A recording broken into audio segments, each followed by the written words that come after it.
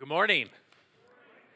That event is taking place 13 days from now, but we would love to know you're coming now, so we would invite you to find it on the website and sign up. Let us know that you're coming. Some of you in the room, you're not invited, you have a Y chromosome, but others are absolutely invited. We'd love to have you come and be a part of it next Saturday.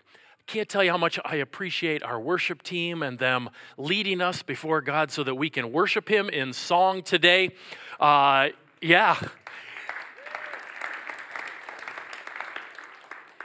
the way that they sometimes have to show flexibility.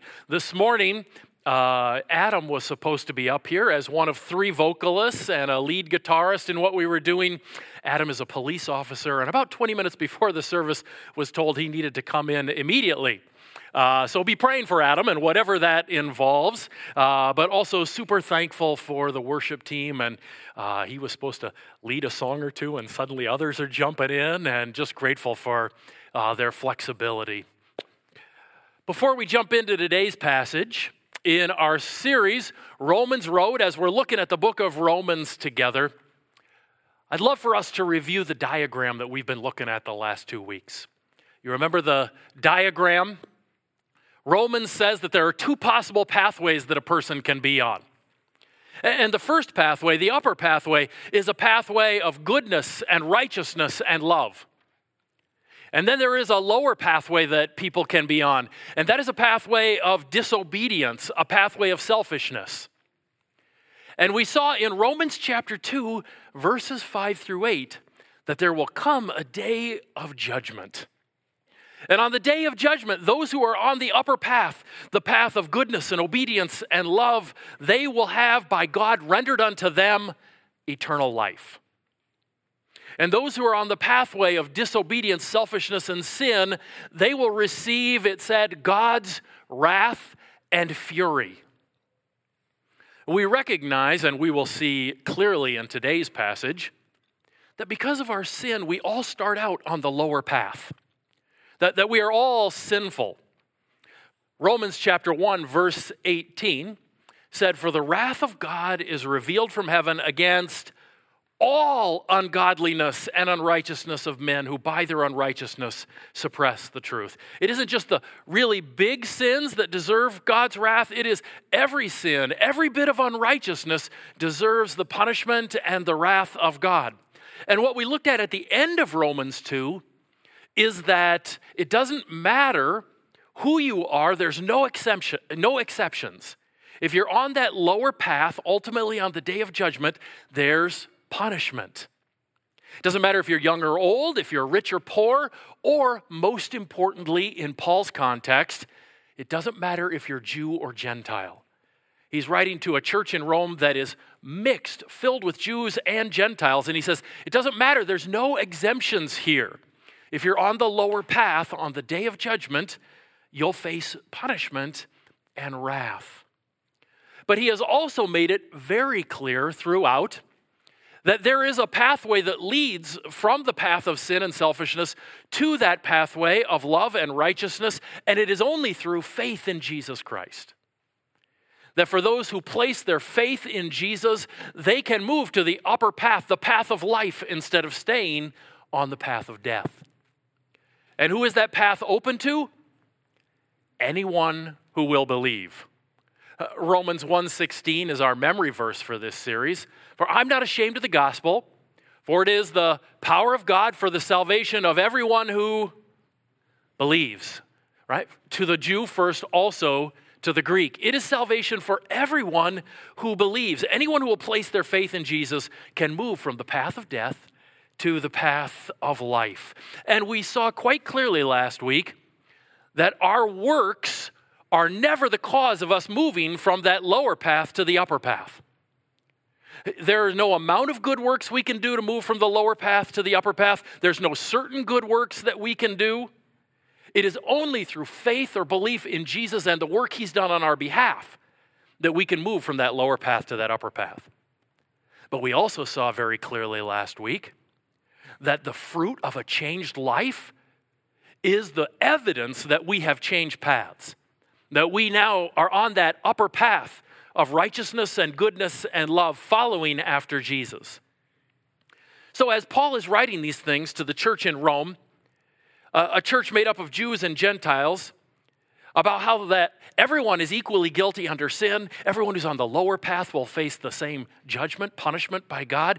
Everyone, Jew and Gentile, has the opportunity through faith in Jesus to move from the lower path to the upper path. There are some Jews in the church in Rome who have a question. Their question is, so what was the point of being a Jew? Like what was the point of us being a part of God's covenant community this whole time? If sin is in everyone, and the punishment is equal for everyone, and salvation is available to everyone, the Jews want to know, what was the point in us being a Jew? Was there any advantage whatsoever? And that's what they ask. Then what advantage has the Jew? Or what is the value of circumcision? What's the advantage of us being a part of God's covenant community? What's the advantage of us undergoing the symbols that we've entered into that covenant? What's the point? Is there any advantage? Today we might ask, is there any advantage in growing up in a Christian home? Is there any advantage? I mean, if everyone is equally going to be punished because of their sin, everyone has salvation equally available to them. Is there any advantage whatsoever in growing up in a home that is dedicated to Christ and in a church community that loves God's word? Any advantage whatsoever? Well, Paul answers the question about the Jews in the next verse and says, much in every way. Is there any advantage? He says, much in every way. To begin with, the Jews were entrusted with the oracles of God. What advantage does the Jew have? He says, you guys were entrusted with God's very words. And what did you learn in God's word over the years? You grew up understanding God's character because of his word, that he is holy, Leviticus, that he is loving, compassionate, slow to anger, Exodus 34. You grew up understanding God's desires for people. Love God with all your heart, soul, mind, and strength, Deuteronomy 6. Love your neighbor as yourself, Leviticus 19. You grew up understanding God's plan for salvation. What a mess and disaster sin caused, Genesis chapter 3. And how one day there would come one who would crush the head of the serpent and save people from their sins, Genesis 3:15. And on and on.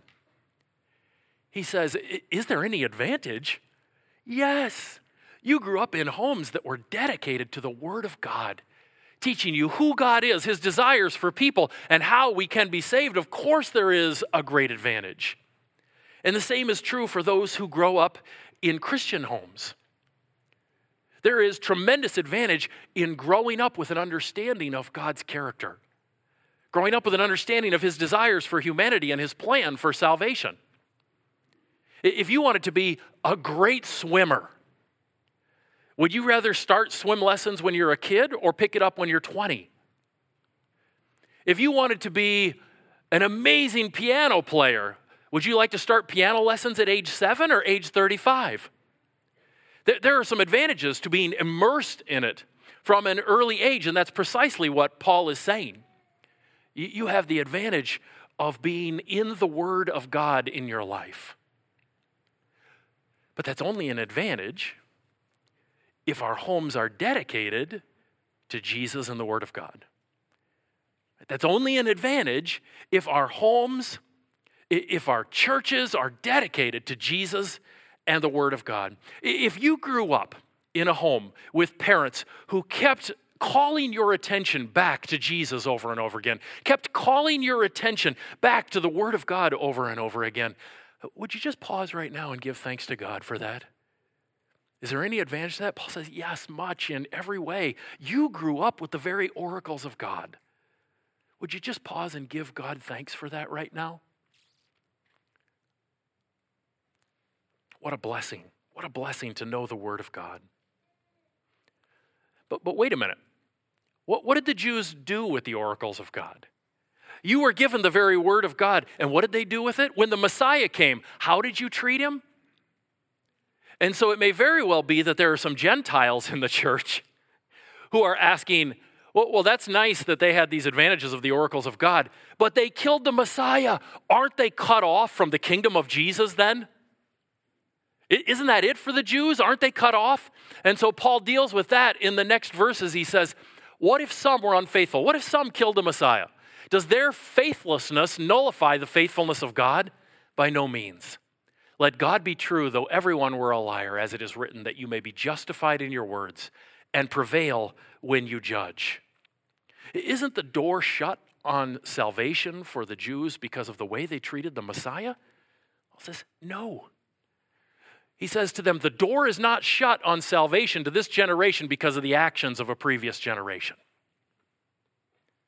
The door is not shut on God's future plan for the people of Israel because of the actions of those who put Christ to death. No, God is faithful, and for those who have faith, they will experience God's salvation, no matter what previous generations have done. And so the Jews, they've been given the oracles of God. Salvation is still open to them, and there's a celebration within the church because of this, because Jews and Gentiles can come together and be excited about what Jesus has done in order to make a way for them to be on that top path that leads to eternal life. But the people in this church have another question. There's a false teaching that's taking place, and Paul wants to address that false teaching in the next verses. Verse 5, but if our unrighteousness serves to show the righteousness of God, what shall we say? That God is unrighteous to inflict wrath upon us? I speak in a human way. What's the argument they're making here? That our sin is actually good because it makes God's righteousness shine all the more. I mean, every time you sin, every time you mess up, it just draws attention to the fact that God is perfect and that he is glorious and that he is righteous. And so isn't it wrong for God to punish us for our sin? Shouldn't he in fact be thanking us? Right? Because we're just making him shine all the more. Are you ready to go along with that? Here's what Paul says, by no means. Right? For then, how could God judge the world? If we continue down this pathway, any sense of right and wrong by which proper judgment can take place is erased. If all wrong can be called right because it makes someone else's right shine all the more, then there is no more wrong. And he says there can be no genuine judgment at this point. If I go out with my wife after the second worship service today, and I am loving towards her and kind towards her and compassionate towards her, and you go out with your wife today and you yell and scream at her and you're abusive towards her, doesn't all of your mistreatment just make my treatment shine all the more? And so really, isn't your wrong right because it's just making my right shine all the more? No, that's absurd. Right? That's absurd. What you're doing is wrong. What you're doing is wrong. But yet, some people are claiming this is precisely what Paul is teaching in the gospel. Look at these next verses. But if through my lie, God's truth abounds to his glory, why am I still being condemned as a sinner? And why not do evil that good may come? As some people slanderously charge us with saying, their condemnation is just. Some people are actually arguing that this is what Paul and the other apostles are teaching. Sin all the more because it just makes God's radiance and glory shine. And Paul says, this is ridiculous. This is just an excuse for people who want to live in sin and disobedience to justify their actions. Just an excuse for people who want to live in sin and disobedience to justify their actions. And it is not a surprise that in our world, people want to justify sinful and disobedient actions because there's a lot of them. That's what Paul is going to say over the course of the next 10 verses. There's a lot of sin and a lot of disobedience in the world. Look at this. What then? Are we Jews any better off? No, not at all. For we've already charged that all, both Jews and Greeks, are under sin. As it is written, none is righteous, no, not one. Are we Jews any better off? What is his answer to that? No, not at all. How did this chapter start? Is there any advantage to being a Jew? Much in every way. Right? Wait, what? Are we Jews any better off? No, not at all. Verse 1, is there any advantage to being a Jew? Yes, much in every way. Is this just a split personality disorder that Paul's dealing with here? Is there an advantage to being a Jew, or isn't there an advantage to being a Jew? Are we to listen to verses 1 and 2, or are we to listen to verses 9 and 10? Right? The answer is that there's absolutely an advantage to being a Jew because you were given the very word of God. You got to grow up within the community of people who love God and want to worship him. But there's no advantage for anyone, no matter what their background, no matter what their race, no matter what their status, if they are on the lower path of sin and disobedience, judgment is what is coming. So there is some sense in which there is an advantage. Yes, you got the message. And another sense in which there's no advantage whatsoever because having the message isn't what's key. Responding to the message is what's key. God really wants to drive home the point now of our sinfulness. And so over the course of the next 8 verses, Paul is going to participate in what the rabbis called a sharaz. It means to string pearls. Right? And if you can imagine Paul taking a piece of string and putting one pearl on at a time, that is the picture here of what he's about to do. The rabbis did this in the Hebrew culture where they would take short little snippets of Old Testament teaching and pile it, these short snippets, one on top of another, in order to overwhelm someone with the teaching of the Old Testament on a particular subject. And here, Paul means to overwhelm us with the Old Testament teaching on human sin and human wickedness. And so, he begins with Psalm 14, Psalm 55, and Ecclesiastes 7, and says, "None is righteous, no, not one. No one understands. No one seeks for God. All have turned aside. Together they've become worthless. No one does good, not even one." In short, there's no one naturally on the upper path. There is no one who on their own seeks to live life in obedience to God. There's no one who on their own seeks to act out of love for God in all that they do. There's no one righteous. No, not one. Now, when it says there's no one righteous and no one does good, does that mean it is impossible to do nice things without God? No. People do nice things all the time. People do nice things without God all the time. But we have to understand nice and righteous are two different things. Right? Nice and righteous are absolutely two different things. If we go out of the service and we come to the water fountain at the same time, I may very well let you go first. Right? That is a nice thing to do. When I was growing up, my parents regularly taught me a nice thing to do is to let another person go first. And I'm from Minnesota. Of course I'm going to be Minnesota nice to you and let you go first. Right? That is nice for me to let you go first. But is it righteous? It's only righteous if I am motivated in letting you go first by loving God with all my heart, soul, mind, and strength. There is nothing righteous in this world unless it is motivated by loving God with all our heart, soul, mind, and strength. And so while me letting you go first may be nice, it's not righteous. It isn't genuinely good unless it's motivated by my obedience to God and my desire to exalt Him. There is no righteousness apart from the motivation to love God with all our heart, soul, mind, and strength. There's no one righteous, no one good. Does anyone naturally, in their own self, desire to live out of a motivation for loving God with all their heart, soul, mind, and strength? No, that only happens through the power and the work of the Holy Spirit, who comes to dwell within us when we're saved by the work of Jesus Christ. We are deep in our sin, and the depths of our sin can be seen all around the world by the way that we use our tongues, Right? Look at this next section about our tongues. Their throat is an open grave. They use their tongues to deceive. The venom of asps is under their lips. Their mouth is full of curses and bitterness. We lie. We use our words to hurt others. We gossip about other people. On one occasion, 300 years ago, a man approached the famous pastor John Wesley and told him, "My talent is to speak my mind." To which Wesley responded, "That is one talent that God would command you to bury in the dirt."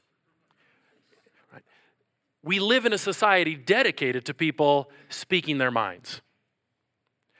Speaking their minds in gossip, speaking their minds in slander, calling other people names, tearing others down. When God gets a hold of a person's life, one of the surest signs that a person has moved from that bottom path of sin and selfishness and disobedience to the top path of love and obedience is their mouth changes. The words that they speak change. And no longer are their words about selfishness and tearing other people down. They're about praise and thanksgiving and lifting other people up and encouraging others. God says you can see the sin around you by the way that people use their words. Then he says, you can also see the depths of sin around you by the way that people treat each other in relationships. Here he quotes Isaiah 59 and Psalm 36 and says, their feet are swift to shed blood. In their paths are ruin and misery, and the way of peace they have not known. There is no fear of God before their eyes. Look at the way sin tears relationships apart in our world and brings ruin and misery. Brokenness in families, brokenness in workplaces, brokenness on social media, brokenness in politics, brokenness in neighborhoods, brokenness in churches. Rather than peace, people experience discord, abuse, and separation. Why? Because of sin. Because of our sinfulness and how deep our sin problem is. Paul has used these verses in order to help us understand the depth of the issues of sin that we deal with as human beings. Wow. This is a lot of sin and judgment and wrath. And I don't just mean this week. Right? From Romans chapter 1, verse 18, through Romans 3, verse 20, we have been looking at sin and judgment and wrath. You know what that means? That means the last 4 sermons have all been about sin and judgment and wrath.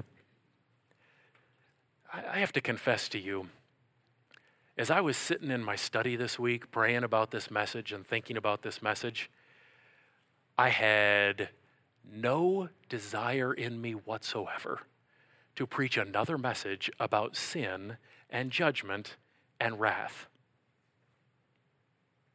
I just sat there going, oh my goodness, we're coming back to this again?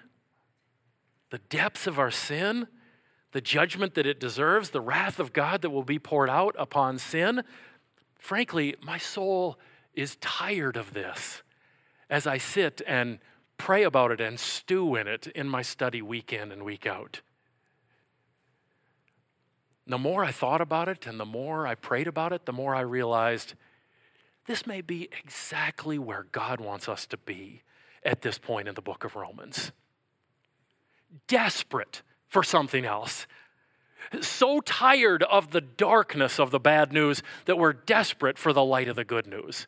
So tired of sin and judgment that we are desperate for something that will get us out of this.